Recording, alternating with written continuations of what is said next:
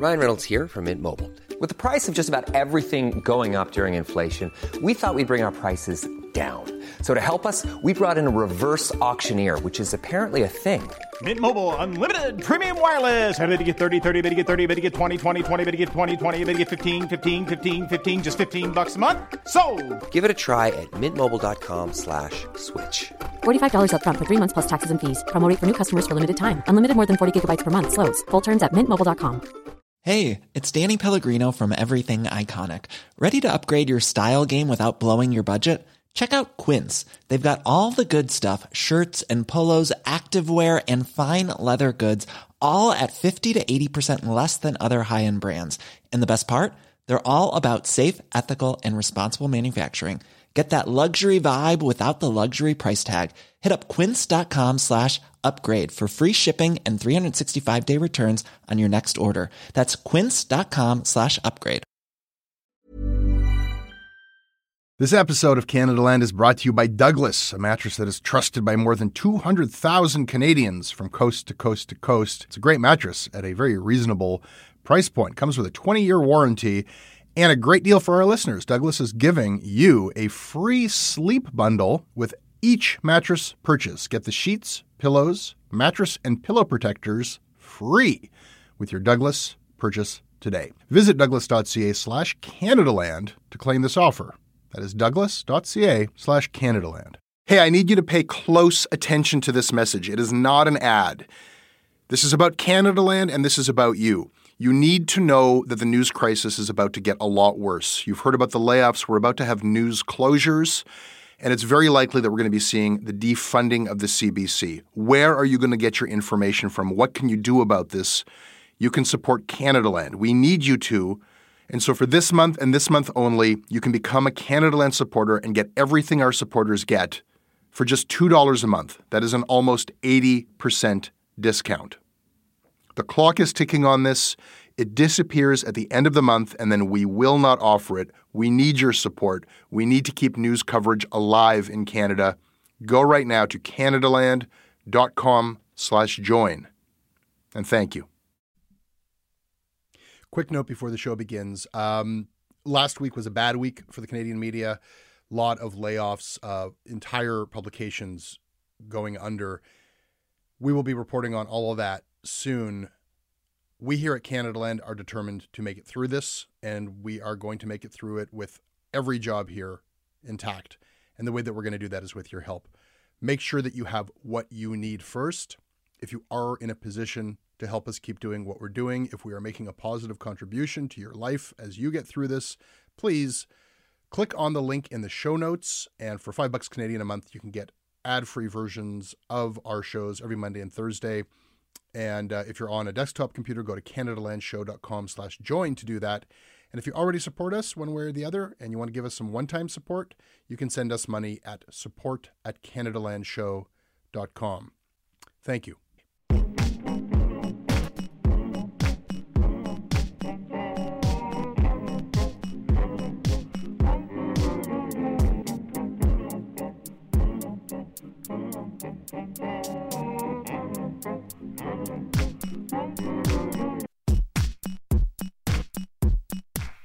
Something that a lot of people have observed is how this virus seems like it is perfectly designed to exploit society's weaknesses. Creaky healthcare system, neglected seniors' homes, homelessness and the housing crisis, income inequality, precarious labor, over-reliance on globalized supply chains, the public's distrust in authority, in science, the public's distrust in media. All of that is just fuel for this bug. Today's episode is about one of society's weaknesses that we have been working hard to ignore for a very long time. Canada's prison system was heading for a breakdown before COVID-19.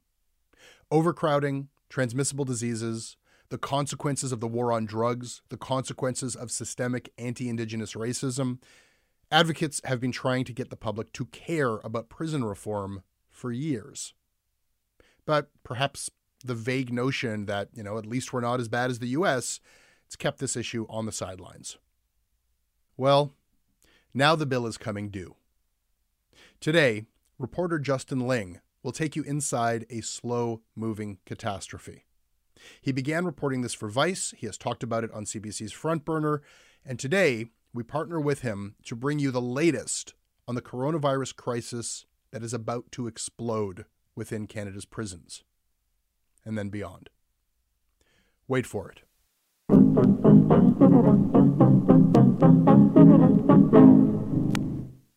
This episode of Canadaland is brought to you by Geneviève Moreau, Bimmy Grambles, Diana, Ian Dwyer, Alex Nagur, Sarah Stasiuk, Liam Grogan, and Dalen Cochran. My name is Dalen Cochran. I'm from Owen Sound, and I work at Chapman's Ice Cream. I support Canadaland because of the great content that they make with shows like Common and Oppo, and I guess Jesse's okay too. This episode is sponsored by BetterHelp.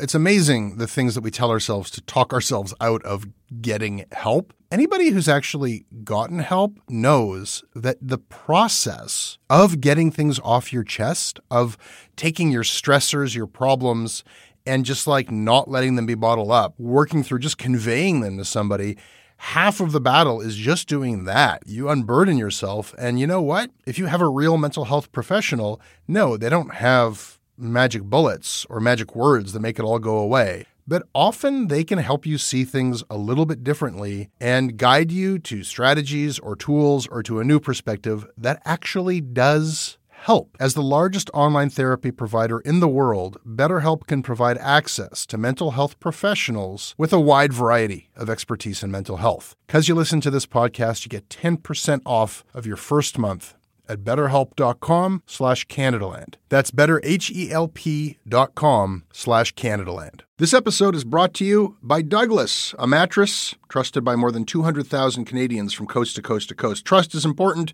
There are a lot of mattress lies out there, a lot of mattress liars.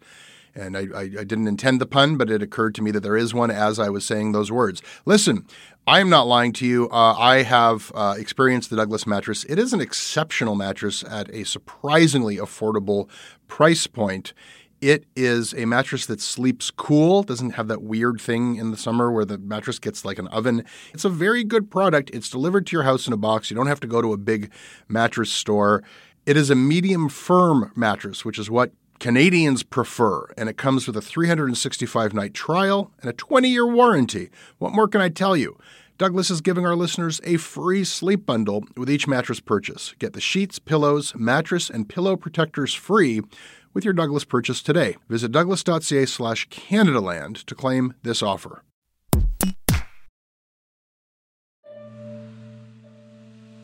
Hello? This is a prepaid call from Roger Stonehouse. This is a prepaid call from Paul Owen. From Laura Brown. An inmate at a BC Correctional Center. For safety and security purposes, this call will be recorded and may be monitored as authorized by the Correction Act and the Correction Act regulation. 2 weeks ago, I started receiving calls like this. Right. This guy couldn't even get mop water to clean the range. The guards are being harder now than they ever were. I had armed a few lawyers with my phone number, and I asked them to pass it on to their clients. Within an hour, my phone was ringing. They've been keeping us on the range, like range restrict. We're only getting outside 1 hour out for yard and 1 hour out for gym or whatever. On the other end of the line were inmates, stuck in prisons across the country, terrified. If that's how they're going to deal with it, it's just going to spread like wildfire. Because they're like, oh, they're not going to test the rest of us. They're not, if one person gets it in here, we're all going to get it. I heard from family members. Their immune system inside is definitely compromised. So it's scary because once it goes through, it's deadly. It's going to be deadly. I heard from their lawyers. The thing that is concerning him a lot is the lack of information that they're getting about COVID-19, about what's going on outside in the outside world. For the past few months, I've been working on a series of stories about the state of Canada's prison system. Solitary confinement, frequent lockdowns, the staggering rate of HIV and tuberculosis, a lack of basic nutrition, the use of what is basically slave labor, and let me tell you, things were not in good shape anyway. even before COVID-19 started sweeping the globe. Another revelation is that among China's cases, more than 500 are in prisons across the country. It was really clear, really quickly, that the virus was really dangerous in enclosed spaces. In Milan, the convicts climbed onto the roof of the San Vittore prison, asking for an amnesty due to the virus emergency. In Modena, authorities said 6 inmates died after they broke into an infirmary and overdosed on methadone. More than 24 riots have reportedly broken out across the country. Some places decided to be proactive. And Iran has temporarily freed about 85,000 prisoners in response to the pandemic. Last week, the UN asked Tehran to release them to help stem the spread of the virus. As the virus started looming over Canada, public concern focused on incoming travelers, the availability of testing, and hospital capacity. Prisons seemed like a pretty far-off worry. But I got really stuck on this idea. Canada's prisons are in a sorry state. If something wasn't done proactively, there's no telling how bad this could get. By early March, even U.S. prisons were stepping up. Also tonight, San Francisco, Santa Clara County, and Alameda County, area all working in plans to release jail inmates early to prevent an outbreak behind bars. On March 20th, Canada had reported just over 2,500 cases of the coronavirus. Cities began closing bars, restaurants, movie theaters, and stores. Social distancing orders were issued. Flights were banned, but I heard virtually nothing about our prisons. And this is no small problem. There are roughly 15,000 people in federal prisons and nearly 25,000 in provincial custody, and they're mostly there on federal crimes. There's also more than 6,600 people in immigration detention facilities across the country. That is a lot of people, all locked up in pretty tight quarters. So, at Prime Minister Justin Trudeau's morning press conference, held via teleconference from his self-isolation, I asked him this. Hi, Prime Minister. There is concerns that prison and detention facilities are particularly risky vectors for transmitting COVID-19. Some states and other countries have done things to reduce the prison population. Is Canada considering that? First of all, on Corrections Canada, I can assure you that the Minister of Public Safety is engaged with the head of Corrections Canada to take measures to keep our incarcerated population safe. That is something that we are looking at very carefully, and we understand the heightened risks in those institutions. After the press conference, I put down my phone. I stared out my balcony to the empty street below, and I thought to myself, what the fuck was that? The US-Canada border was shut. Parliament wasn't meeting. The Prime Minister was in self-isolation. It felt like everywhere you looked, governments were taking extraordinary measures. Everywhere you look, except for Canada's prisons. It was a matter of time before COVID-19 finally got into these institutions. So was the government doing anything to protect the inmates, the corrections officers, and the support staff? Hi, Justin. It's Donna McKay calling. Donna's partner is in the Medium Security Institution in Gravenhurst, Ontario. I've written Justin Trudeau. I sent him, I think, every day for the last week, the same letter saying, you know, these guys are sitting ducks. You need to do something. Prisons all over the world have released prisoners. As fears of the pandemic grew, Donna saw the news about inmates being released in Iran and America, and she started asking questions. She started by emailing the Prime Minister. Then she tried Public Safety Minister Bill Blair. She called up her local MP, who happens to be Minister Marion Monsef. Nobody answered her. And I said, this is imperative. This needs to take priority. I never got a response back either, but when I heard you, actually my partner heard you, and he said, somebody asked about the federal prisons, and then I brought it up on my laptop right away when I was talking to him. I'm like, oh my God, I'm going to write his name down. Donna is a former lawyer. She was planning on representing her partner at his parole board hearing in a few weeks. She's also advocating for another inmate in the minimum security facility in Gravenhurst. They're both telling her that, inside the prison, few precautions, if any, were being taken. The civilians are coming and going, meaning the kitchen staff and the canteen staff and all that. Newcomers are coming every day. He was just telling me that. There's absolutely no hand sanitizer for the inmates right now. Let's start there with something really basic: soap. Correctional Services Canada, which manages all of Canada's federal prisons, sent me a statement in mid-March about COVID-19. It read that CSC has dedicated healthcare services in its institutions and is prepared to handle cases of influenza and other respiratory illnesses such as COVID-19. We got one bar of soap, the same bar of soap that we get every other week. Right. They got signs going up, wash your hands. Like, it makes no sense. Right. They said they got disinfectant cleaner, but that's not a cleaner for your body, right? It's not a hand sanitizer. This is Michael. He's at a federal penitentiary in Saskatchewan. I'm in Prince Albert, where it's mostly Aboriginals. It's 80%. And the way they treat them is abhorrent. Before we were locked down, I went over to the place that gives us hygiene. I was like, are you guys going to be giving out extra stuff? Or are you guys going to be like, what's going on? Are you going to give out the hand sanitizer? Oh, no, you guys will be drinking. I said, who cares about drinking right now? We're going to be dying. Like, I'm not worried about who's drinking. Some institutions have given out little bars of soap or little packs of shampoo. Stuart Surson, who is serving time at the Pacific Institution in British Columbia, says the prison is leaving it to the inmates to get their own hygiene products. Yeah. They're not even like, there's no hand sanitizer or nothing like that around. We asked them, like, just use soap. Right. But at least you have soap. Yeah. We use our own, right? Like usually like Axe body wash or like Ivory. Like I have Ivory. I use Ivory soap, right? But other than that, there's nothing in the washrooms, and it's pretty slim pickings. Those things of body wash, they're not free. Inmates need to buy them at the prison canteen, where prices are often double or triple what they are in the community. I asked Roger Stonehouse, who is incarcerated at the Nanaimo Correction Centre, a provincial institution in Vancouver Island, just how much does soap go for in the canteen? Oh, $9. Jesus. For like a liter and a half bottle? Yeah, and we only make, like last week I made $12. So like I make $12 and then I got buy it all on soap or whatever. Yeah, you heard that right. He makes $12 a week working inside the institution. A spokesperson for Correctional Services told me 2 weeks ago that the service had, quote, distributed soap, cleaning supplies, and hand sanitizer to staff and inmates. I have seen no evidence that's the case. Well, they left them on the range. They at first it was in the dining hall. This is Michael again. He says an inmate in his institution got quite sick. I guess he was throwing up, and they locked down the dining hall where he was in, and then sent kitchen cleaners, like, just here's some products, go in and take care of it. These guys ain't trained.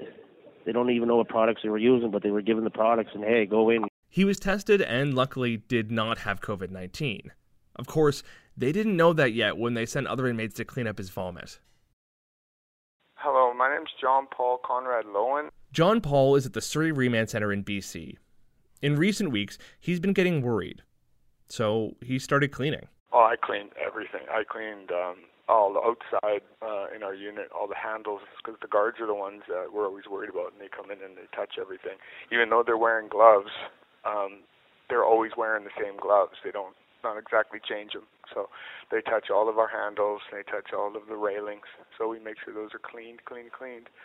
I was doing stuff while I was in a wheelchair, and so was another fella that he can't grow hair, like he's got no eyebrows, no nothing, and we called him Mr. Clean. So him and I would, team up on the whole place, and we would just clean. And they just started paying me, so they give me $1.50 a day, and I just got my first day, and of course, I was able to make this call, which it took me a week's worth of work to get the money to make this call.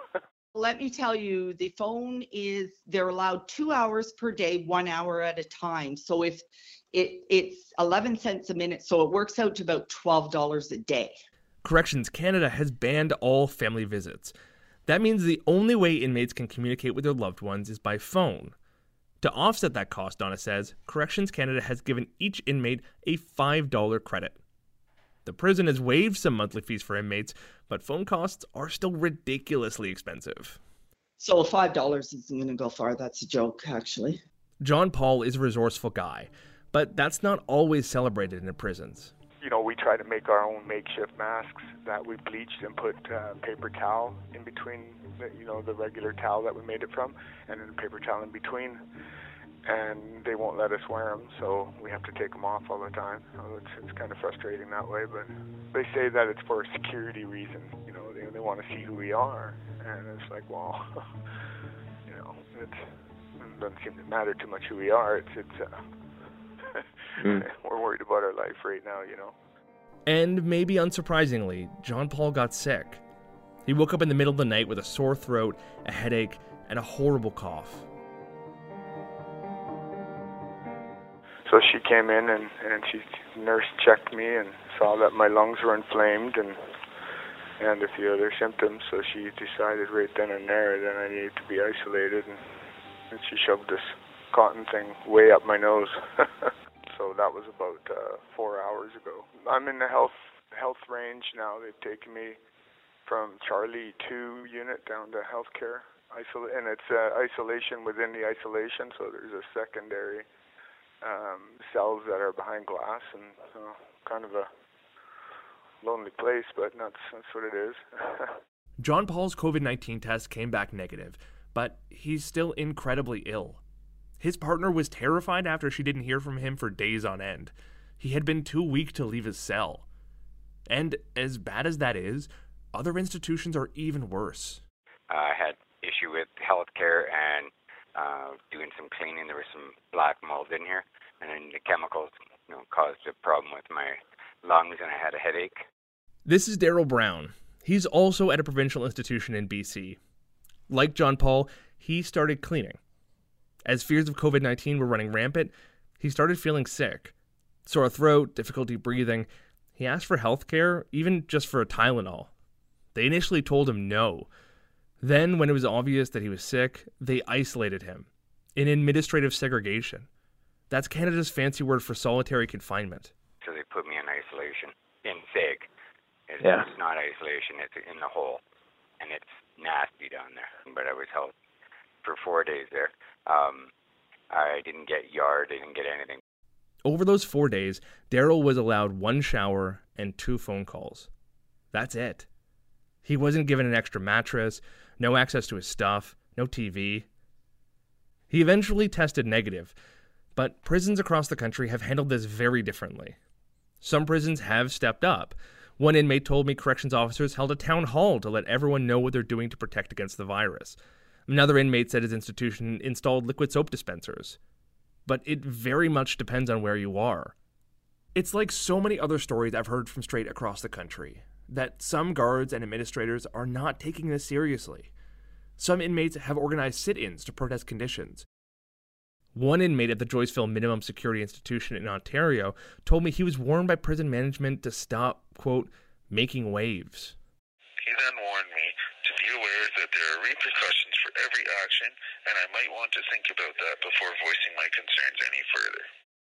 Some corrections officers have refused to go to work, objecting to the conditions inside those prisons and the lack of support. In an immigration detention facility in Laval, 8 inmates began a hunger strike on March 24th. These detainees have not committed a crime. They're being held until they can be seen before a refugee board or before they're deported. The Solidarity Across Borders support network posted audio messages from the detainees on SoundCloud. We're just asking to be considered as anybody else, as decent human beings, and protect us, especially like from the virus, because we feel very, very exposed and in danger in this detention center. The hunger strike ended after more than a week, as several detainees had been released. Dozens are still left in the Laval Centre, and hundreds of others are still detained across the country. And Ottawa has not committed to releasing them. Hi there, Prime Minister. You've been imploring people to stay home if they can. You've been asking people not to go to work. But given that, why are you still sending in civil servants to run immigration detention facilities? Do you consider that an essential service, to be locking up people who were applying for asylum here? We recognize that there are many essential services that need to continue to be delivered for Canadian safety, for the well-being of our country, and ensuring that Canadians are safe needs to be a top priority. That's why we're going to continue to ensure that essential services get done wherever possible. Civil servants are encouraged to work remotely, to work from home. We know there are significant things that need to be worked on on to deliver for Canadians, to keep Canadians safe at this particular time. And I want to take the opportunity again to thank the public service for all it does in these difficult times to make sure Canadians are kept safe and secure.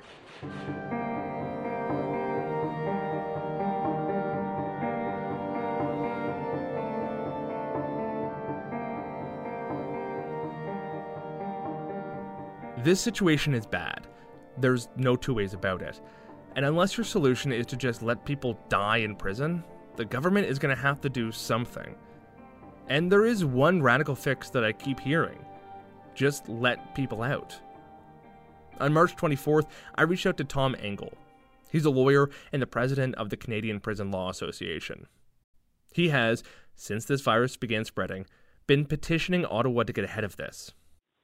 They could decarcerate thousands of prisoners just by an order in council, and they could make it conditional, and they could have criteria.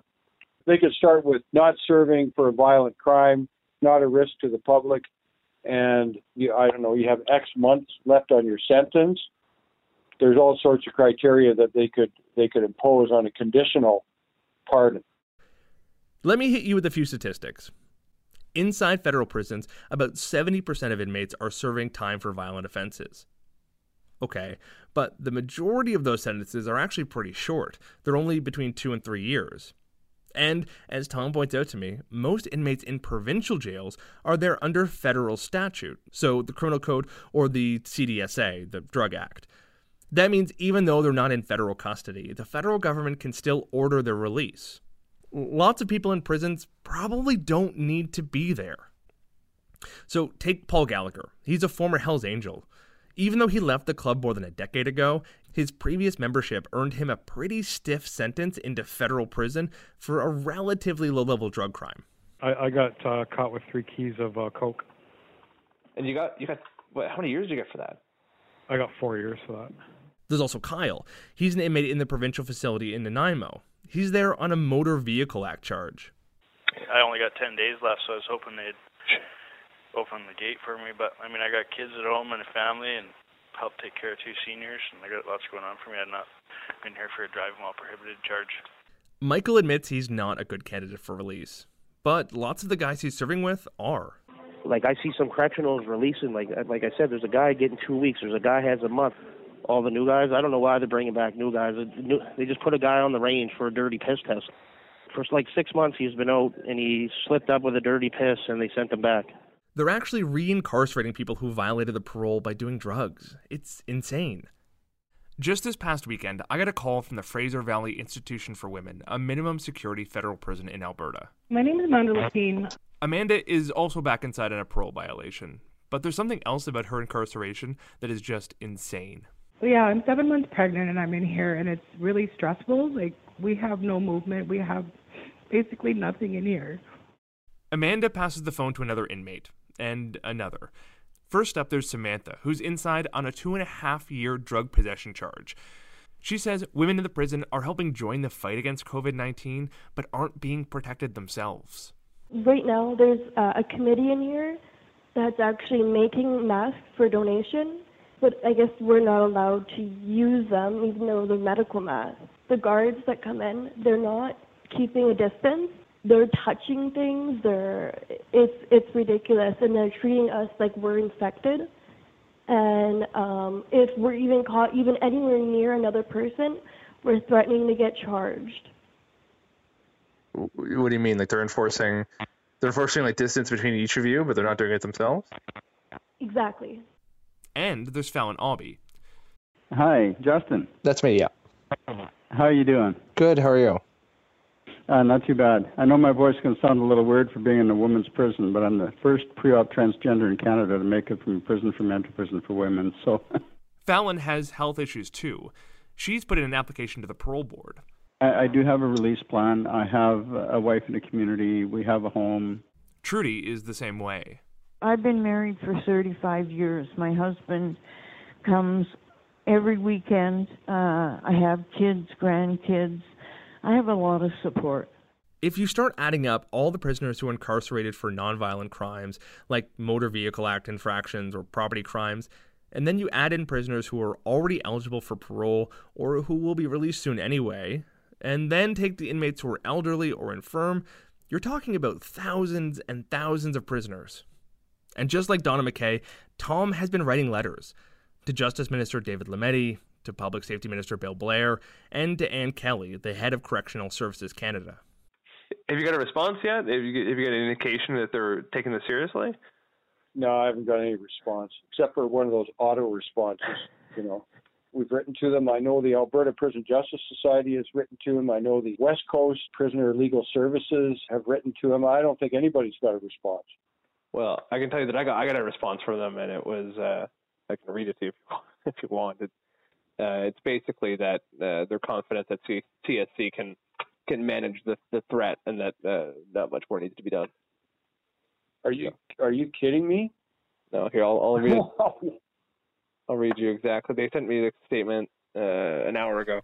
I read the statement out loud to Tom. I had asked Public Safety Minister Bill Blair's office whether they were considering releasing low-risk inmates. The response was so incredibly vague. They're taking precautions, they're examining all available options. It didn't impress Tom much.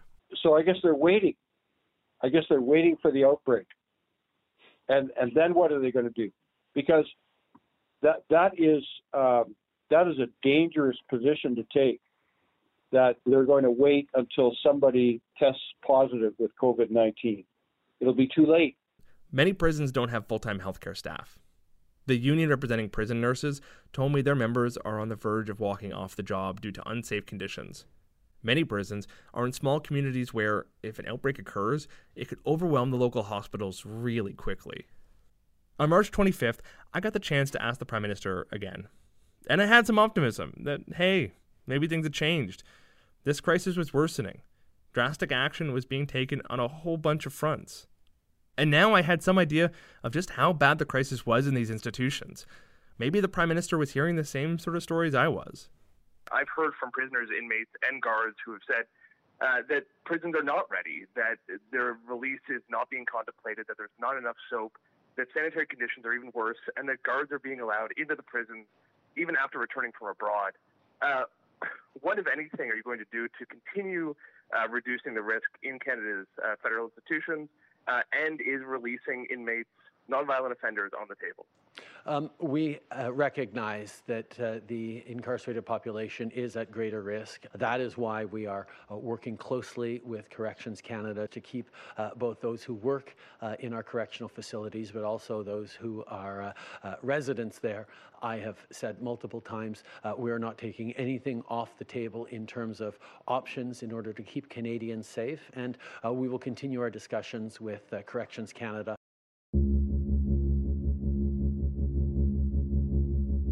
If the government was waiting for an outbreak, well, they finally got one. The same day as that press conference, an inmate at the Toronto South Detention Centre, a provincial institution, became the first confirmed case of COVID-19 in Canada's prisons. 5 days after that, there were 2 confirmed cases at the Port Cartier Institution in Quebec, a maximum security federal institution. According to a statement from Corrections Canada, the inmates became sick after 9 guards tested positive, and the inmates had been put in medical isolation.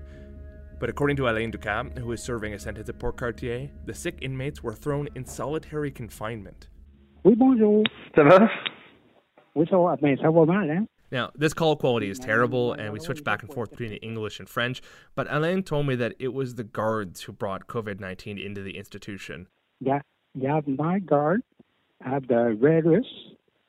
The guy understands the virus. He's come back and work in the jail. And since those 2 inmates became sick, the prison population has been locked down 24 hours a day in their cells. No, right now, I have 2 inmates, maybe 7 inmates I have. No, right now, last night, everybody 24-hour lock up in the fucking cell. One of those inmates showing symptoms, Alain told me, is Canada's most infamous serial killer.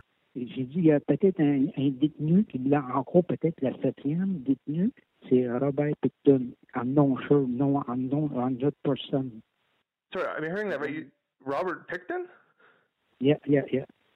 Alain is telling me that prisoners who get fever are thrown into the hole for 24 hours a day. We're afraid to die there, he tells me. Il y a non test, nothing, tu sais. Juste de pression, puis alors si tu fais de la fièvre, c'est tout. C'était le virus, ça tenait avec d'autres détenus en bas, embarrés. C'est là que tu restes. Tu vas mourir là. Correctional Services Canada disputed in a statement that inmates were being placed in solitary confinement. I've asked them directly what exactly distinguishes medical isolation from solitary confinement, a practice that, according to the Canadian courts, is torture. They haven't responded. Yes, hi, this is Ivan Zinger, Correctional Investigator of Canada. I called the correctional investigator. He's the watchdog for Canada's federal prisons. He's also been hearing a lot of the same things I had. We have seen a surge of complaints from inmates with respect to how the institution is managing the pandemic. Dr. Zinger has been trying to constructively help correctional services deal with this crisis, and he does say that they are really trying to contain this thing and keep the inmate population safe. But there's one point where I could tell he was really frustrated. If you ask me the question, are they individuals in federal corrections that could be managed safely in the community? My answer is yes. And if you recall, last year with the Canadian Rights Commission, I released a report on aging and dying in prison. And that report made it clear that they were aging individuals that were palliative, terminally ill, had severe mobility restrictions, bedridden, people with dementia, people with Alzheimer's, that were incarcerated that could easily be managed in the community if the service reallocate funds to build capacity in the community. Correctional Services didn't act on the recommendation. They just said they would study it. And if it would have been accepted, then maybe we would have fewer vulnerable people in our penitentiaries. Of the inmates I spoke to, so many had underlying conditions. Excuse me. That being said, because I have heart disease, I've also have stage 4 cancer. That's William Lewis. He, at one point, calls over another inmate, Matt Sherwin. And then, a lot of us have underlying health issues. Like myself, I had 2 heart problems last year. I've had pneumonia 5 times. So it's kind of a worry, right? John Paul is in that camp, too. I may only be 49 years old, but I've got an illness called sarcoidosis, which generally affects the lungs. And about 3-4 years ago, I nearly escaped a lung transplant. And there's Amanda. I am 39 years old, and that makes me high risk of having a baby. I'm supposed to be on medication when I give birth, and I don't even know if that's going to happen. And if I'm not, I don't even know where I'm giving birth, which is a big problem for me because I don't know if I'm having the baby here or going out. I don't know if I can keep my baby or not. And a lot of women here, like the older women too, have no way of talking to doctors, nothing. Samantha says the prison is already facing medication shortages. I've heard that about other institutions as well.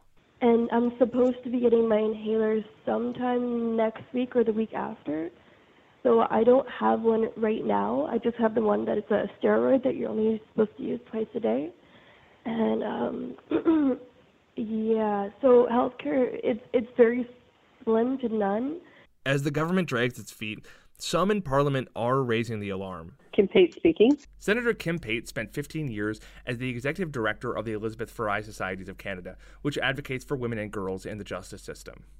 The senator started getting phone calls from medical professionals saying that they had been advising prisons and governments to begin decarcerating, and that they were being ignored. But many of them were being discouraged from saying that publicly because the correctional authorities were not necessarily taking that position. Last week, the senator and former health minister Jane Philpott wrote an op-ed warning that time was running out to protect prisons and prison staff from calamity. They called for immediate release of prisoners. They even suggested that some inmates could help build health infrastructure to combat COVID-19, especially in remote communities. It's part of the reason that Dr. Philpott and I wrote some of the things we did this past week, because we were incredibly concerned that if in fact medical professionals were giving this advice and it wasn't being followed, for obvious reasons, we should all be gravely concerned. Others in Parliament do care about this problem. The NDP has advocated for releasing prisoners amid COVID-19, and Nathaniel Erskine-Smith, a former lawyer and a current Liberal member of Parliament, is also frustrated. We promise significant criminal justice and prison reform, and we haven't seen that reform come to fruition in a real way, I don't think. And so in the context of this pandemic, we're confronted with the reality of, because of our inaction previously, prisoners and correctional service officers are at an increased risk in the course of this pandemic. And we should, just as we're pulling out all the stops as in every single area that we can to prevent the spread of this disease and to prevent the virus and to prevent negative health consequences, we should be pulling out all the stops in prison reform at the same time.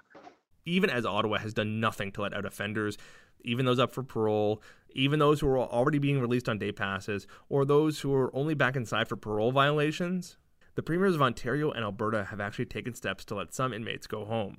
Where someone has violated parole in some insignificant way with respect to public safety, obviously they shouldn't be being returned to prison in the circumstances. And so where there are very obvious cases like that, we need to act much faster. And it is frustrating to see provinces move more quickly, especially provinces that don't have the same history of strong advocacy for reforming our criminal justice system.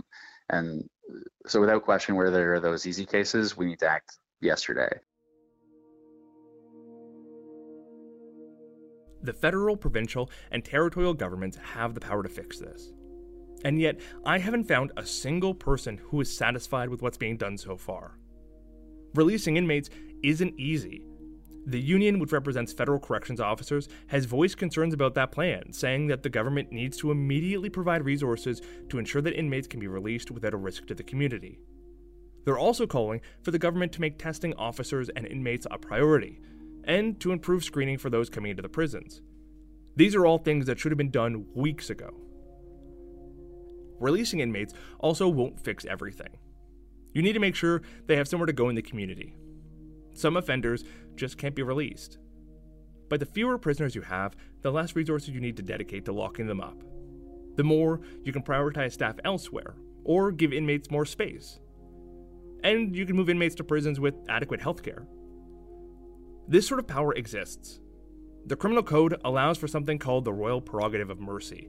It gives the federal cabinet the power to set out conditions on who can be released or pardoned. The longer we wait, the worse this is going to get. I'm still getting updates. William called me as news broke that there were COVID-19 outbreaks in British Columbia jails. I'm going to give you the news that we were dreading. Michael called to tell me that the fear inside his prison is that many of the corrections officers have now contracted the virus. So, how are things? Awful. It's gotten worse. It's I don't know how close it is, but I guess I don't know. I've been hearing, I don't know, the grape was that the officers picked it up at a snowmobile rally that they have every year. So I've heard from lawyers with clients at Port Cartier who say that the prison is no longer getting crucial medication needed to treat inmates with mental health illnesses. I keep thinking of Alain, sitting in his cell waiting for the nurse to come by and check his temperature, knowing that if it's high, he'll be thrown in the hole. As of April 3rd, Correctional Services Canada reports there are 12 confirmed cases of COVID-19 in prisons across the country. That includes 5 cases at a women's prison in Ontario. There have only been 112 tests conducted, and 20 results are still pending. There are also more cases in provincial prisons. Amid all this, more provinces have started working to release inmates, but there has been no news from the federal government. No new measures, no decision to waive the cost of phone calls, no requirement for hand sanitizer, no additional soap, not a damn thing. I've asked Public Safety Minister Bill Blair for an interview. His office refused. On Sunday, the CBC reported that Correctional Services Canada has been taking action against inmates who have spoken out to the media about the conditions inside their institutions. At least one inmate's access to the phone is currently being withheld. A spokesperson for the federal agency told the CBC that journalists are required to clear their interviews with correctional services ahead of time. That's something that's never going to fly. This past Friday, At the Prime Minister's Daily Briefing, I tried again. You know, it's been 2 weeks now since I first asked you about releasing nonviolent offenders, and nothing has happened. Your government has continuously said, you're looking at it, everything's on the table, you're looking at it, but nothing's actually happened yet. Why are you dragging your feet, and why has action not been taken yet? I can actually inform you that action has been taken. We've been working closely with Corrections Canada and detention facilities of all types to reduce the vulnerability to the spread of COVID-19, to ensure that measures are in place to keep Canadians safe. We continue to look at other measures that can be taken, and we will take those measures in due course. It has been weeks of this inaction. Things are at a breaking point, and Justin Trudeau is doing nothing.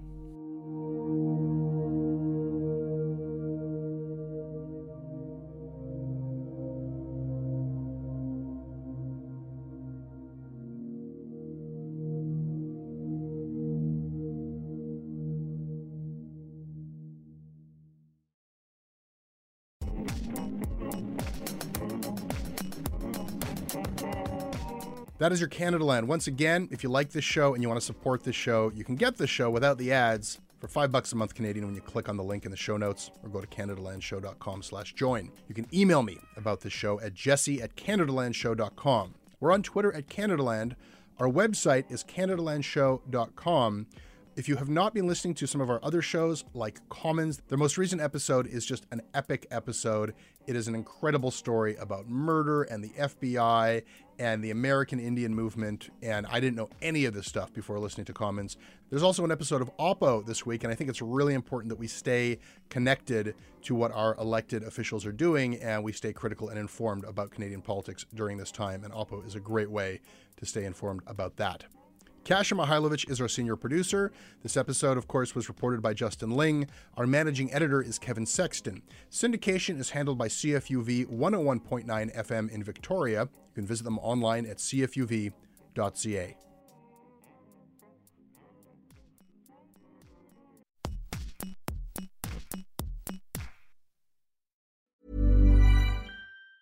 Even on a budget, quality is non-negotiable. That's why Quince is the place to score high-end essentials at 50 to 80% less than similar brands. Get your hands on buttery soft cashmere sweaters from just $60, Italian leather jackets, and so much more. And the best part about Quince, they exclusively partner with factories committed to safe, ethical, and responsible manufacturing. Elevate your style without the elevated price tag with Quince. Go to quince.com/upgrade for free shipping and 365-day returns. When you make decisions for your company, you look for the no-brainers. If you have a lot of mailing to do, Stamps.com is the ultimate no-brainer. Use the Stamps.com mobile app to mail everything you need to keep your business running with up to 89% off USPS and UPS. Make the same no-brainer decision as over 1 million other businesses with Stamps.com. Use code PROGRAM for a special offer. That's Stamps.com, code PROGRAM.